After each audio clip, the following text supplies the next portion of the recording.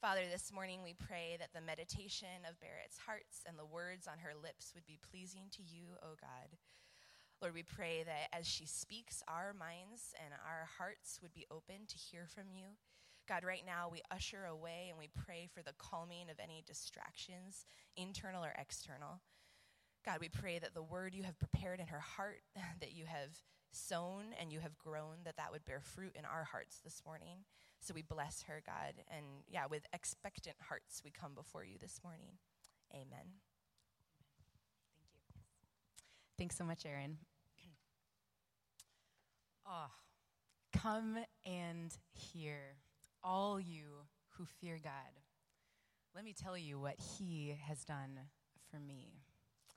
I love that. I love that so much. I don't know if we're allowed to have favorite Bible verses. You know, people do the life verse thing. Like usually you take a little snippet of scripture out of context and then put it on your Facebook profile in the About Me section. And usually it goes something like, I know the plans I have for you, says the Lord.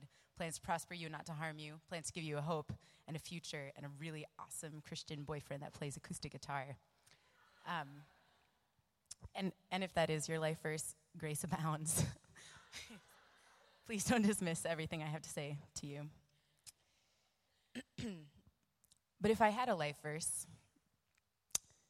it would be this: come and hear. Why is it that that invitation is so compelling? Just speaking for myself, I think it's compelling because it implies to me that there is a really awesome story to be had. And I love stories. I always have. My family were huge nerds. So my parents started reading aloud The Lord of the Rings to me when I was in kindergarten.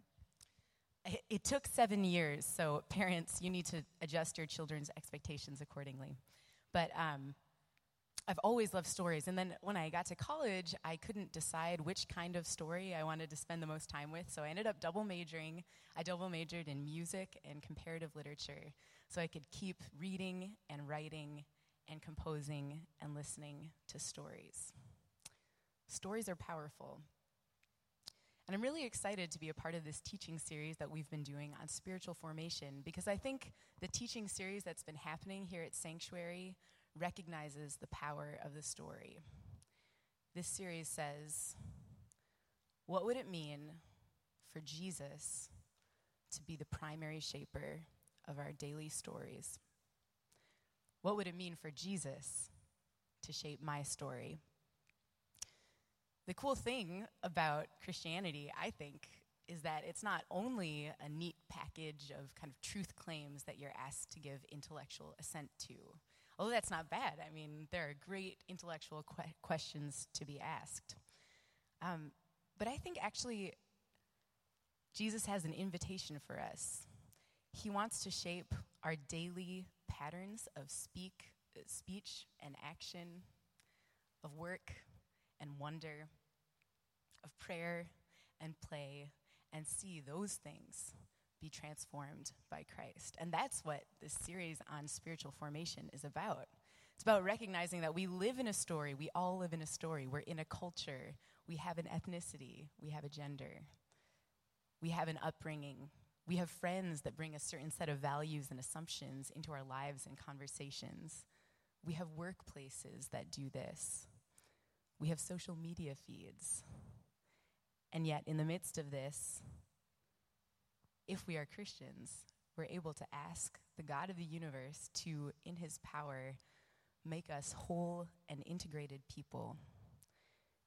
And this means that when we invite him into our story, not only do our hearts come to long for a nearness to Christ, but our daily rhythms of speech and action begin to bend to him, like a plant bends towards the light. We begin to bend to God through the practice of God-given spiritual disciplines. So I'm excited about this morning because we're going to be thinking through the spiritual discipline that has done the most in my own life to shape who I am as a follower of Christ. It's brought me the most joy and the most painful questions, both internally and externally. And this discipline is the discipline of witness. Now, this is a little counterintuitive. Perhaps you're more used to thinking of like the inward spiritual disciplines, like how do I pray? How do I do contemplative prayer? Or maybe disciplines that engage us in the life of the community, like how do I engage the discipline of generosity or of humility? But witness is an outward discipline. And I want to say this. I know for a lot of us, we're probably a spiritually diverse crew in this room right now. And so maybe if you're here and you identify as a Christian, you're tensing up because you're like, oh man, I feel like witness is a code, like a Christian code for forcing my beliefs on other people. And I'm kind of sick of Christians standing up at the front of the room with a microphone telling me I should do that better and scolding me when I don't. So maybe you feel discouraged or even cynical about witness. And if you're in the room and you don't necessarily identify with a Christian faith right now, maybe you've had some really bad experiences with people trying to witness to you in ways that didn't really honor your dignity or humanity or respect your questions. So I just want to name that now and also state my hope that maybe we can reclaim together as we think this morning what witness is. So we're just going to consider three questions together. And these questions are equally applicable for all of us, no matter where you are on the spiritual spectrum this morning. The three questions are this. First, what is witness and what is it not? Second, how does witness connect me to the heart of the Father? How does witness connect me to the heart of God? And thirdly and lastly, what practices and daily rhythms will help me do it? How can I actually draw near to God through the spiritual discipline of witness and taste the good fruit of this spiritual discipline? So, let's embark on this journey together. First, what is witness and what is it not? Guys, I did a lot of traveling this summer, mostly to people's weddings. I actually just got back last weekend from my sister's wedding in Chicago. I rise up and call you blessed.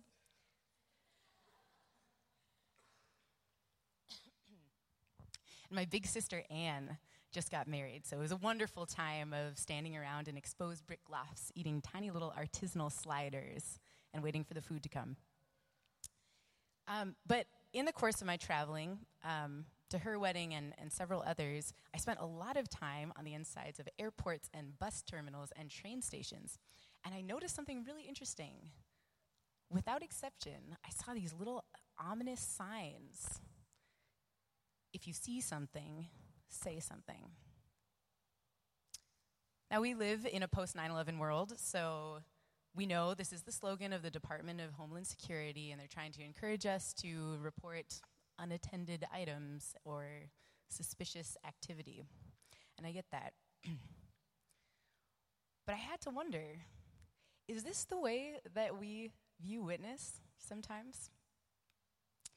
We're kind of like, man, something disturbs me, something is out of my norm, and the authorities have asked me to report it or to call it out, so I'm going to do that. If I see something, I'm going to say something.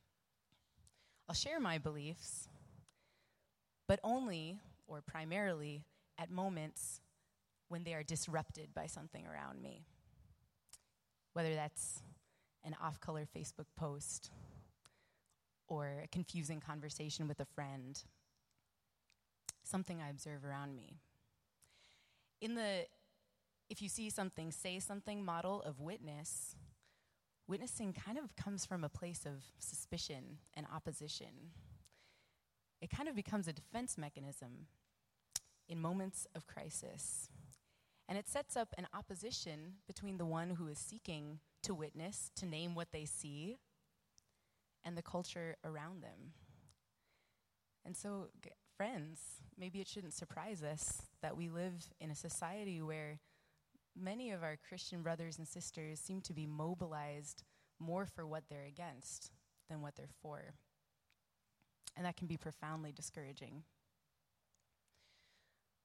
But honestly, I might be assuming, but I think this crowd in the room might not struggle with that extreme so much when it comes to witness.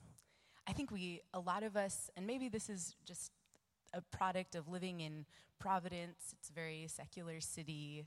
There's a lot of intellectual diversity here. There are universities, world-class universities that draw a great crowd of people and kind of different worldviews and expectations of life. And I think because of that, we're actually hyper aware of this, if you see something, say something, call it out, model.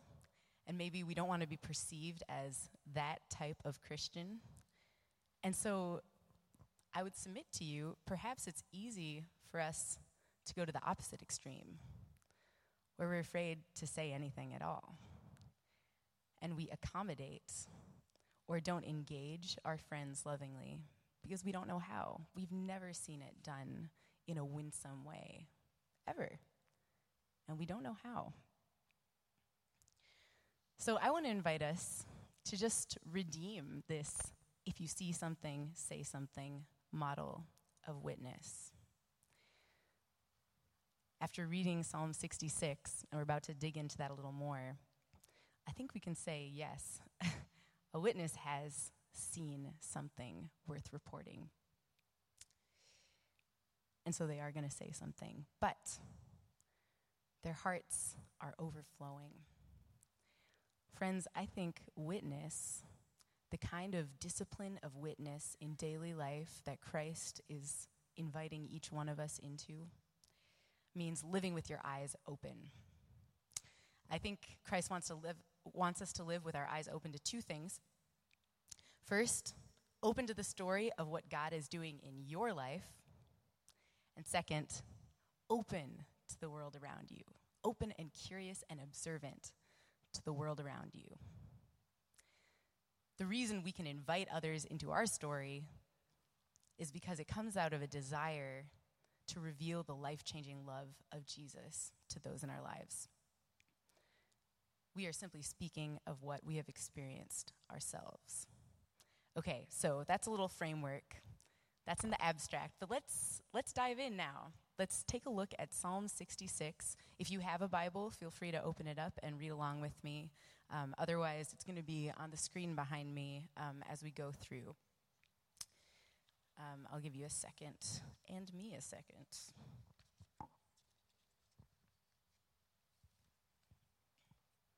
Okay, Psalm 66. I love the Psalms. They've been called the Bible in miniature.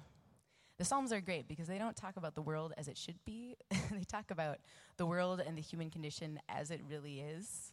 There's some crazy stuff in the Psalms. There's rage and vindictiveness and accusation, but there's also a deep hunger for God. And when I read that written in the Psalms, I recognize that hunger in myself. So Psalm 66, we don't know who exactly wrote it, but there's a little note that says it was written for the director of music. So this was meant to be something that would be sung in the courts. In the first line, the psalmist lets us know why he is even going to the trouble of speaking. It's because of joy. Verse 1, shout for joy to God, all the earth. Sing the glory of his name. Make his praise glorious. Say to God, how awesome are your deeds. How awesome are your deeds. All the earth bows down to you. They sing praise to you. They sing the praises of your name. So this witness, whoever he is, this psalmist, begins their witness, their declaration of what God has done with joy.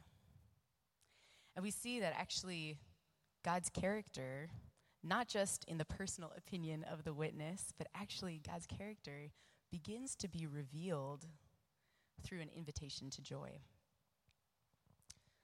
In verse 5, the psalmist continues, come and see what the Lord has done, his awesome deeds for mankind. He turned the sea into dry land. They passed through the waters on foot. Come, let us rejoice in him. All right, pause. Now it appears there are some other characters involved. Excuse me.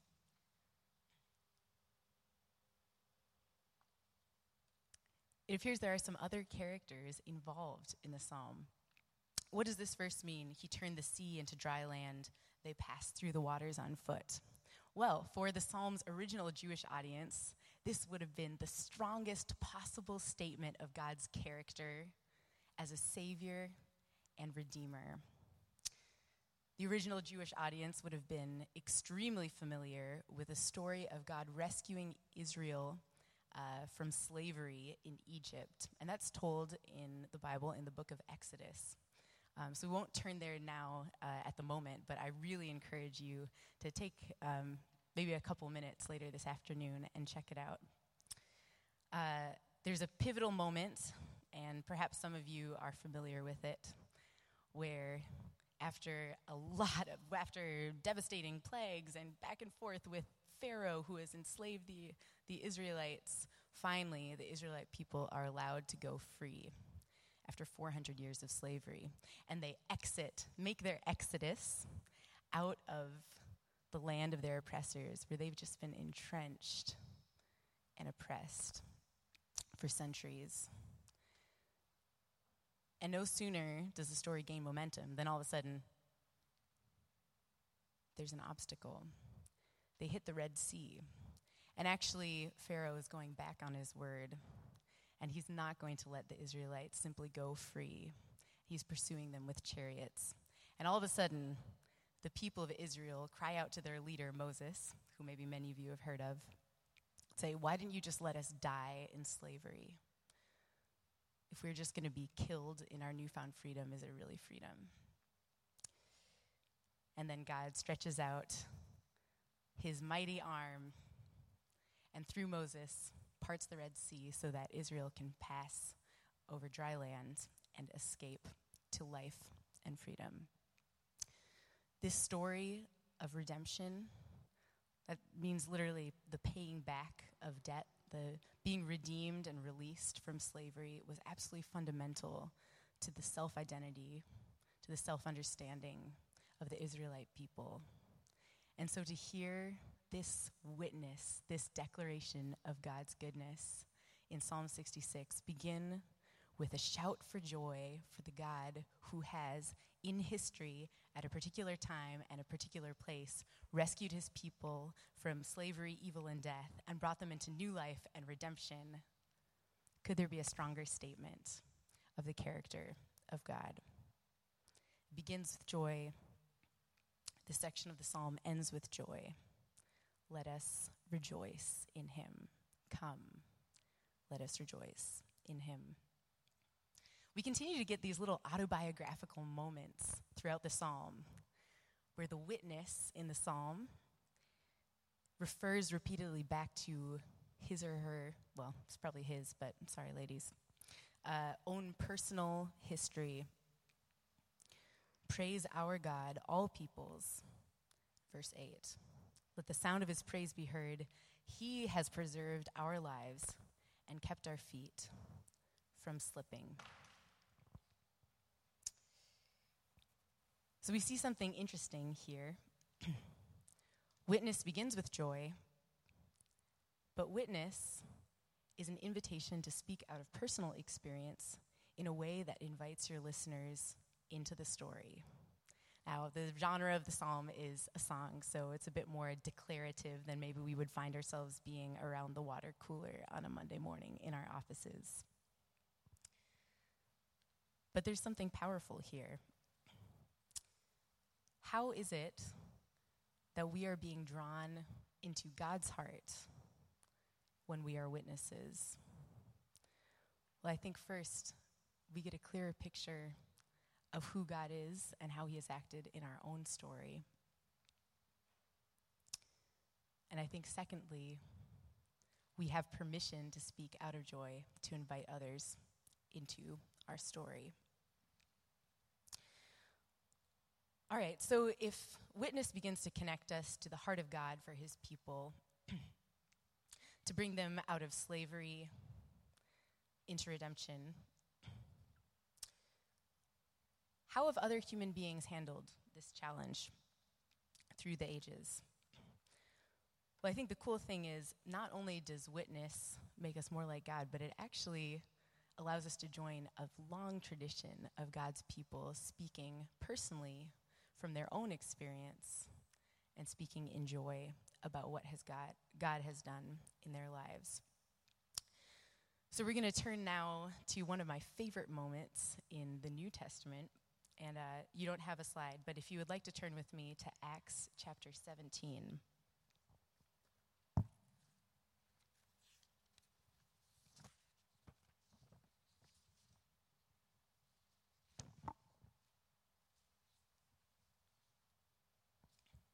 Oh, pardon me, Acts 3. I'm sorry.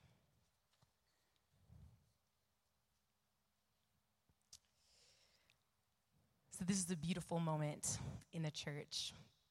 Shortly after Jesus has died on the cross, been raised to life by God, and ascended into heaven, entrusting the ministry of peace and reconciliation and new life to his followers,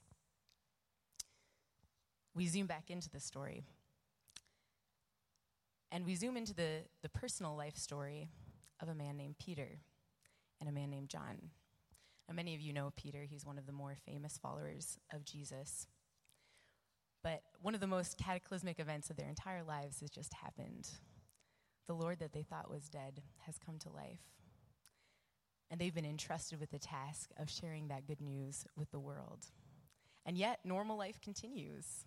They go to work, they go to temple, and they go in the trust that God could actually use them in their daily movements. So take a look with me now at Acts chapter 3. Let's see what God will do. One day, Peter and John were going up to the temple at the time of prayer at 3 p.m. Now, a man who was lame from birth was being carried to the temple gate called Beautiful, where he was put every day to beg from those going into the temple courts. When he saw Peter and John about to enter, he asked them for money. Peter looked straight at him, as did John. Then Peter said, "Look at us." So the man gave them his attention, expecting to get something from them. Then Peter said, "Silver or gold I do not have, but what I have I give you. In the name of Jesus Christ of Nazareth, walk." Taking him by the right hand, he helped him up, and instantly the man's feet and ankles became strong. He jumped to his feet and began to walk. Then he went with them into the temple courts, walking and jumping, praising God. And skipping ahead to the end of the story, when a great crowd has gathered and is exclaiming, "How is this possible?" to Peter and John, Peter responds, "Fellow Israelites, why does this surprise you? Why do you stare at us as if by our own power or godliness we made this man walk? The God of Abraham, Isaac, and Jacob, the God of our fathers, has glorified his servant Jesus. By faith in the name of Jesus, this man whom you see and know was made strong. It is Jesus' name and the faith that comes through him that has completely healed him, as you all can see." How many of us have people in our lives that we pass every day? And when people look at them, they only see certain kinds of needs. The temple gate, called Beautiful, was built out of enormous gates of bronze. It was called Beautiful because it was one of the most striking portals of entrance to the temple. And how many people streamed past this man, seeing only his need for money? Now, what can we learn from Peter as a witness? First, Peter looks straight at this man. He does not avert his gaze. His eyes are open. He's living in a way that is open-eyed to what God has done in his own life, but is also open-eyed towards what God might be doing in the world and the need that is in the world. Peter says, "Look at us." There's a moment of human connection for this man who, perhaps in a society where people who experienced lameness or other disabilities, it was speculated, well, maybe they're like that because they or their parents sinned. And so maybe those people are unclean, or we should not associate with them. But instead, Peter looks right at the man. And what he has to give, he gives. And that's the gift of his whole self. He says, "I actually can't offer you the healing that you need. But what I have, I give you. And what I have is Christ who is in me. And in the name of that Christ, be healed." And there's a moment of personal connection where he reaches down and pulls the man to his feet. How many of us have dear friends or family members or coworkers that are perhaps sitting at the gate of something beautiful, but because we have not looked, we have not chosen to interact with them, we have not extended a hand, they have not received the opportunity to be healed.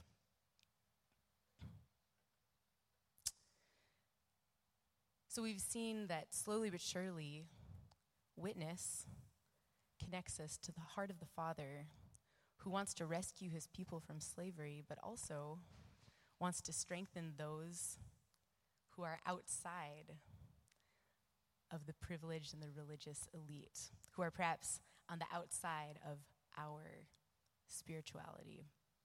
There's something God wants to do in us, but he wants to use that something to bring healing to those on the fringes of our experience. So I want to ask, why is it hard to speak about faith? Why is it hard to model the way of Jesus in a compelling way? Well, I think first, sometimes we just have a low view of other people. On my first day of college, I was eager to come across as sophisticated and intellectually curious. And you know how freshmen do that thing where they sit down on the grass in the quad and kind of just chat with people? Somehow I started chatting with this friend of mine. I'll call him Jacob. And a girl walked by who we both knew was practicing another faith. And he turned to me and he said, "Don't you just hate religious people? How could any thinking person believe that a virgin could give birth or a dead man could rise to life?" Well, I had a choice to make. Either sort of smile and laugh and shrug it off, or make this really attractive freshman boy think that I was just enslaved to the opium of the masses, was totally intellectually incurious, totally foolish. Well, with a smile, knowing that I was about to lose his respect forever, I said, "Oh, actually, I do believe all those things. Do you want me to tell you why?" Yes. Yes, tell me right now. We talked for about 5 hours that day, and I did not give him a step-by-step apologetic overview of Christian doctrine. I shared with him, well, out of my own life, how faith does not begin with a miracle for me. Faith begins with a knowledge that I am loved. Jacob and I still aren't on the same page in terms of our spiritual beliefs. But that friendship became one of the most catalytic of all of college. But why? Why did hostility turn so quickly to fascination and fascination to joy? I think the answer is this. I can't say with certainty that Jacob was or experienced himself to be hungering after the Lord of the Bible that day, but I do know he was hungering after authenticity. I do know that he wanted a friend who would share their whole selves with him.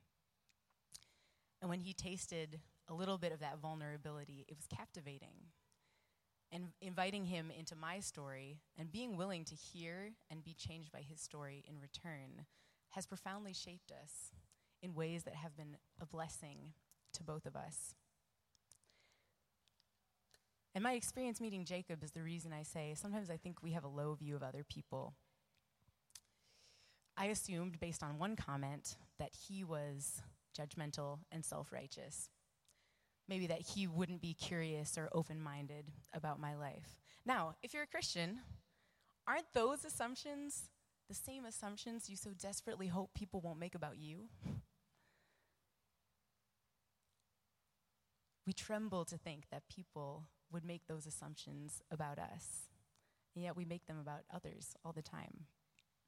So I don't think the problem is what other people think of the hope that is in Christ or the story of Jesus. I think the problem is what we think. Maybe we think people will not find our stories compelling because we do not find our stories compelling. I think a second assumption we make is we have a really low view of the power of the Holy Spirit in our lives. We assume that speaking about faith in a way that is winsome and invites others into our personal experience isn't worth it unless people profess faith in Jesus on the spot. And friends, it's just not true. There is a God-given spiritual fruit in speaking from all that we are, in speaking out of joy and out of our own personal experience. And if that's not enough for you, I want to appeal to your good old-fashioned American self-interest. However you identify spiritually, don't you want friendships that can engage the deepest parts of both people? Don't you want radically authentic friendships? Don't you want the kinds of relationships with people where you allow yourself to be known by them and to know their deepest selves in return?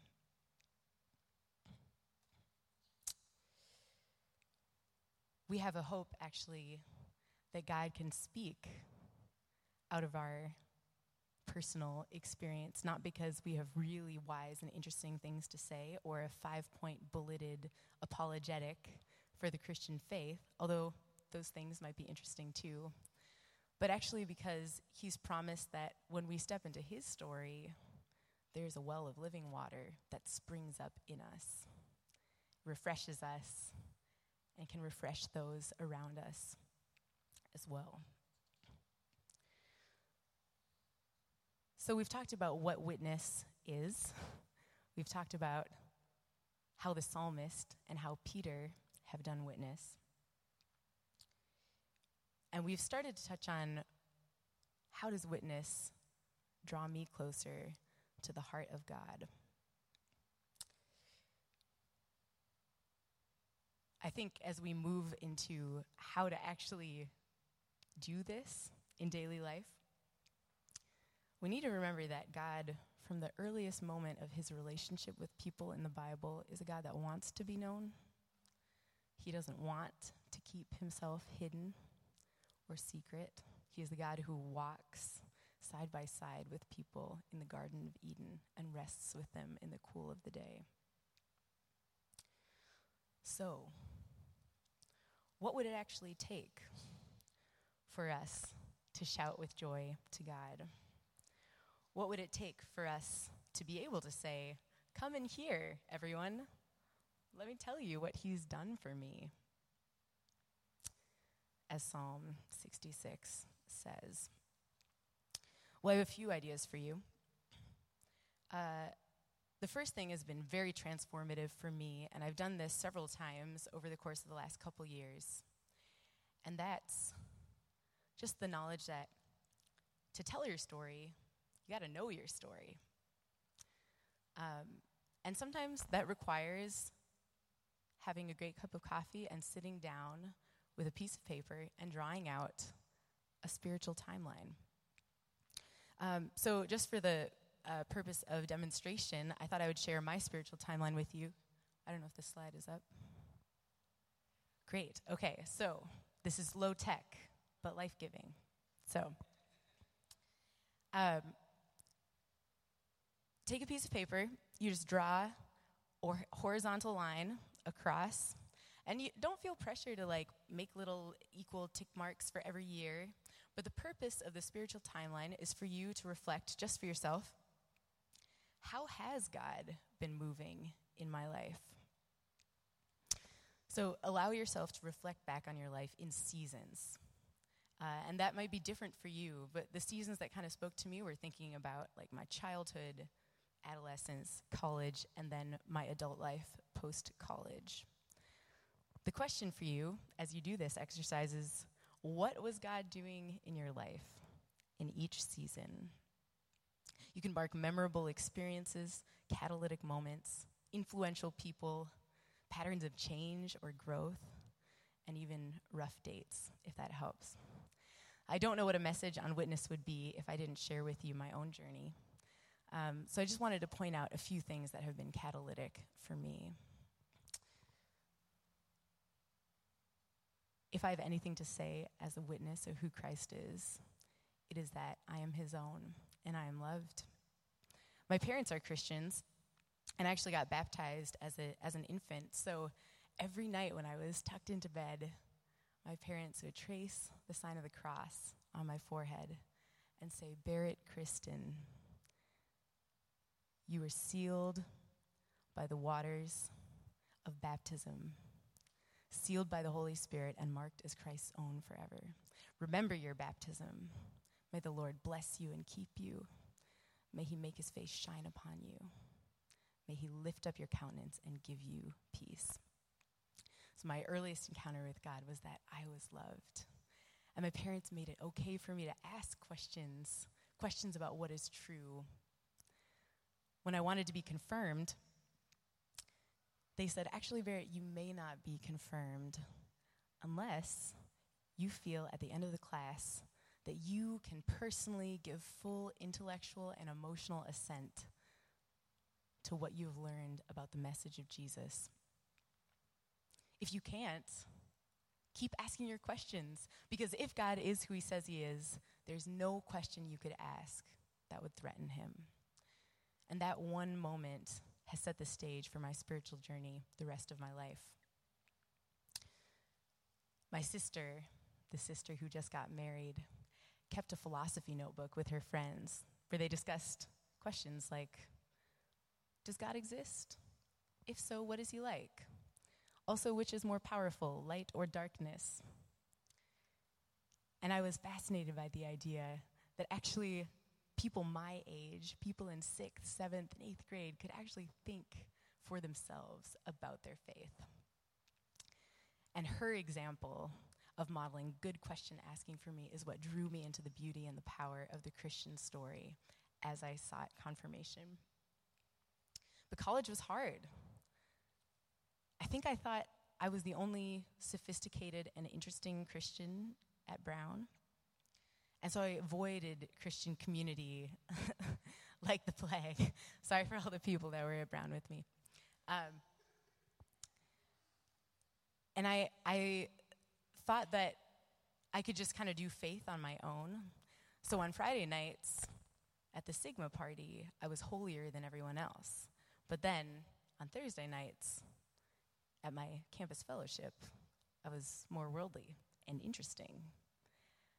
And that was devastating and set up a compartmentalization and a duality that was not sustainable and not life-giving. And ultimately, God used a friend named Will during my time studying abroad in England to redeem that.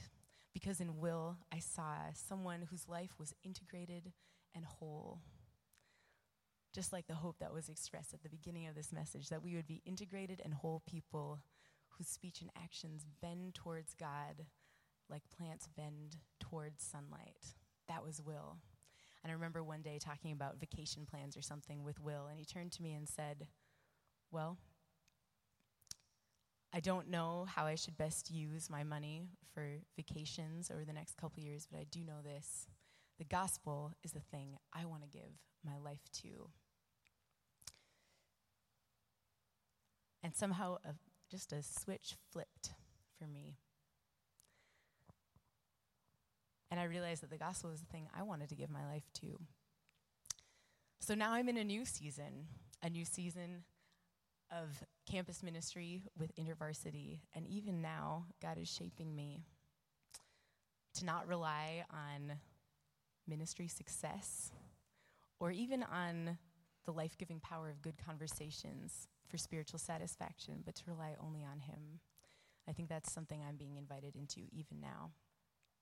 So spiritual timelines are a great way to reflect on what the Lord has done in your life so that you can speak of it with joy to others.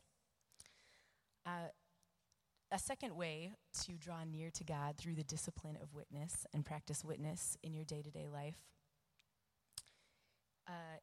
is to start each day with prayer. And the prayer is simple. Lord, would you give me an opportunity to speak of you today? I have to confess that this is a discipline I'm really bad at, but I'm starting to get better. So right now in my journal, I have a list of, it kind of fluctuates, but between 10 and 20 people that I'm regularly praying would experience the love of God. Some of them are Christians and some of them aren't, but I want them all to experience the love of God.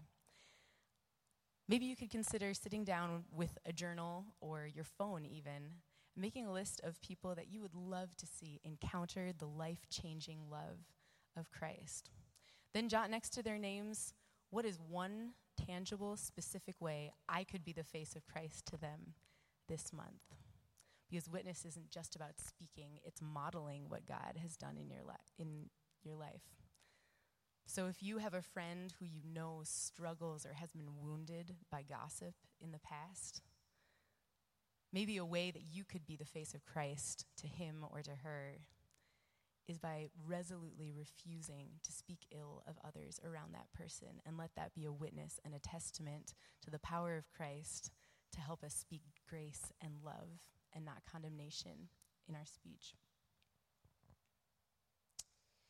And lastly, maybe you're sitting here and you're like, all right, to tell my story, I gotta know my story, but I don't think I have a story. I don't actually know what God has done in my life. Maybe, as I invite the band to come back up, maybe this is a moment for you to simply ask God to be a part of your story. Maybe allowing yourself to reflect, where have I been cherishing things? Where have I been rejecting things in my own story? And where could I invite God in?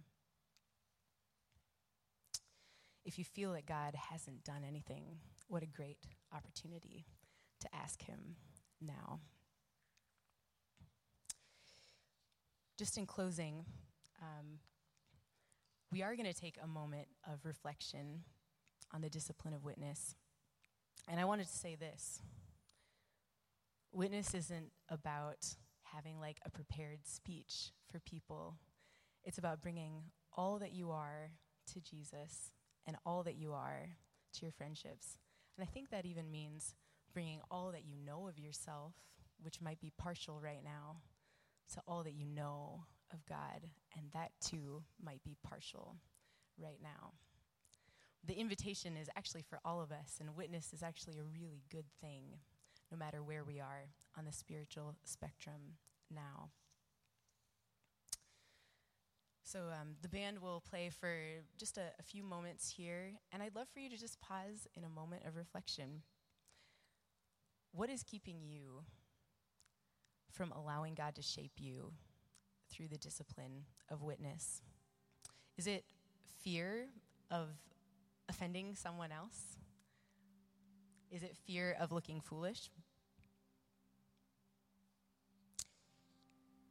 Is it a refusal to actually live in a way where your eyes are open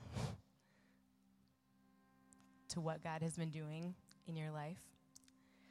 Or is it a refusal maybe to believe that God could use someone like you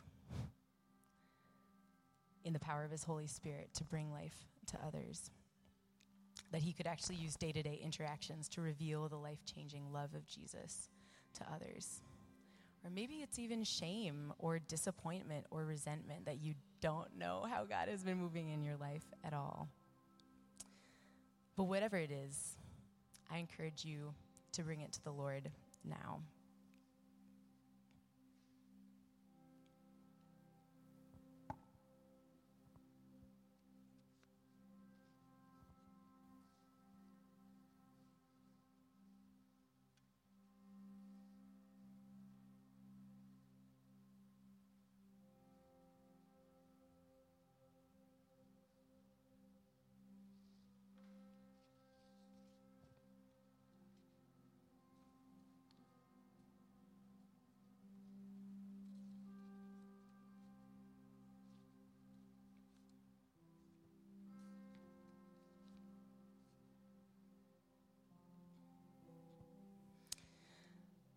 In a moment, I'm going to take us into communion.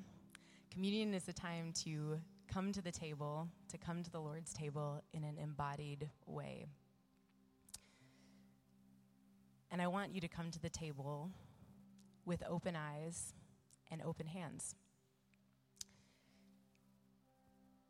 Is there a resistance in your life where you realize, actually, I can't really speak out of joy because I don't know if my joy is in God? Would you bring that to the table? Would you know that the spiritual discipline of witness is nothing more than being your whole self?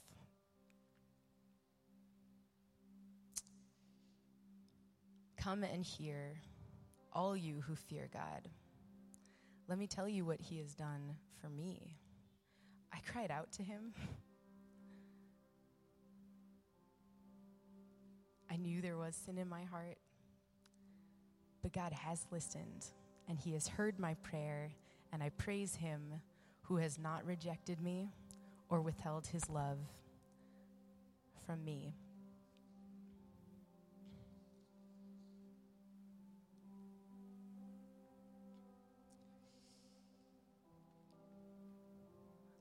The communion servers can come forward, and when you're ready, feel free to get up, and you'll take the bread or the gluten-free cracker. You'll dip it into the cup, knowing that Christ died for you. Your sins are forgiven, and he wants to lead you through the Red Sea over dry land into the promise of freedom. Open our eyes to see your hand at work in the world around us. Deliver us from the presumption of coming to this table for solace only and not for strength, for pardon only and not for renewal. Let the grace of the bread and cup make us one body, one spirit in Christ, that we may serve the world in his name. Risen Jesus, be known to us now. Amen.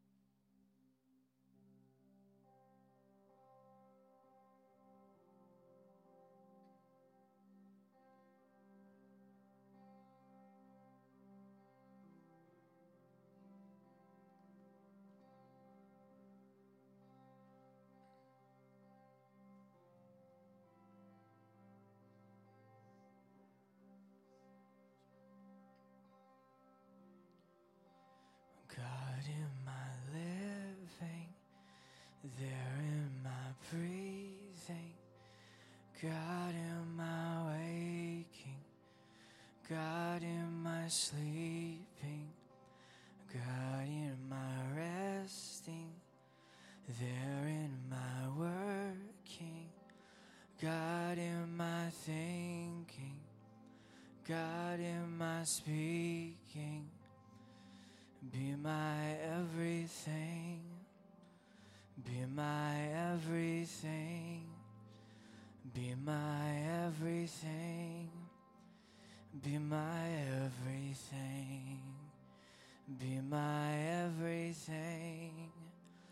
Be my everything. Be my everything.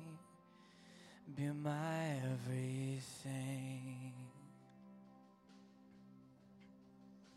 And God, in my hoping, there in my dreaming, God, in my watching, God, in my waiting, God, in my laughing, there in my weeping, God, in my hurting, God, in my healing, be my everything, be my everything, be my everything, be my everything, be my everything, be my everything, be my everything, be my everything.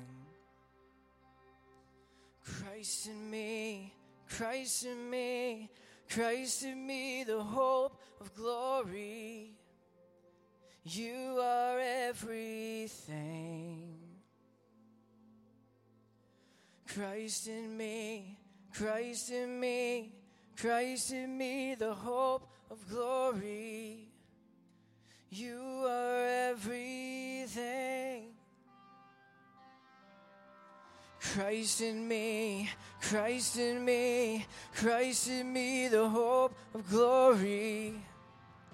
You are everything. Christ in me, Christ in me, Christ in me, the hope of glory. You are everything. Be my everything. Be my everything. Be my everything. Be my everything. Be my everything. Be my everything. Be my everything. Be my everything. Be my everything. Be my everything. Be my everything. Be my everything. Be my everything. Be my everything. Be my everything. Be my everything.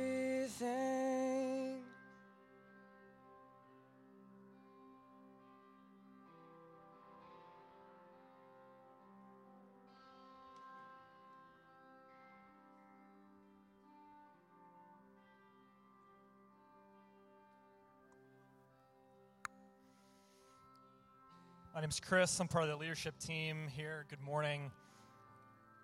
As we move into a time of offering and giving of the ways that God has given to us, just let this liturgy remind you of the why behind this part of our service. And if you're new with us, if you're a guest, please feel no obligation to give. This is something that we do as a community to bless and enrich this community and our larger city. So let this liturgy remind you as the why behind we give. There is nothing we have that we have not received. To spend everything on ourselves and to give without sacrifice is to walk the way of death. But generosity is the way of those who call Jesus their Lord, who love him with free hearts and serve him with renewed minds, who withstand the delusion of riches. We are determined to increase in generosity until it can be said that there is no needy person among us. We are determined to be faithful stewards of such a little thing as money, that Christ may trust us with true riches. Above all things, we are determined to be generous because our Father is generous. It is the delight of his daughters and sons to share their Father's traits and to show what he is like to all the world. You'd pray with me. Pray together. Lord Jesus, we thank you, God, for this time this morning. God, thank you for the ways that you have blessed us and the ways that you provide for our needs every day. God, I pray that continued prayer that there would be no needy people among us in this space. Lord, and out of that hope and out of that truth, would that prompt us to give back in the ways that you've so richly blessed us. I pray over this offering this morning that would be used to your glory in this church and in this city. Pray all this in the name of the Father and of the Son and of the Holy Spirit. Amen. Just like to invite the offering greeters to come up. Thank you.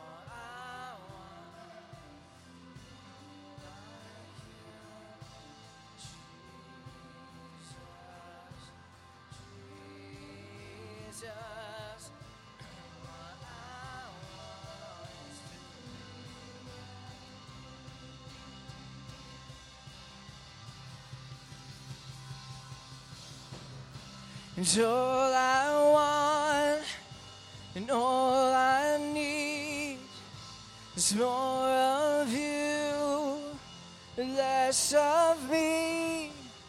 And take this life, Lord, it's yours. Have my heart. Sing it out this morning. And all I want and all I need is more of you and less of me. And take this life, Lord, it's yours. And have my heart and have it all. It's all I want and all I need is more of you, less of me. Take this life, Lord, it's yours. Have my heart, have it all. So God, as we go, would you give us opportunities to speak of you today? Would you give us opportunities to speak of your great love and your great mercy and what you have done for us? God, free us from the trappings of what we think we have to say, God, and give us confidence in our stories. Give us confidence that you are at work. Would you give us an opportunity to speak of you today? In your name, amen. Amen. Amen. Before we go, just one quick announcement. If you are interested in signing up for the partner class, there's a clipboard in the back. You can do that. So do that on your way out. And we'll see some of you at the Paw Sox game. All right. Peace be with you. Have a great afternoon.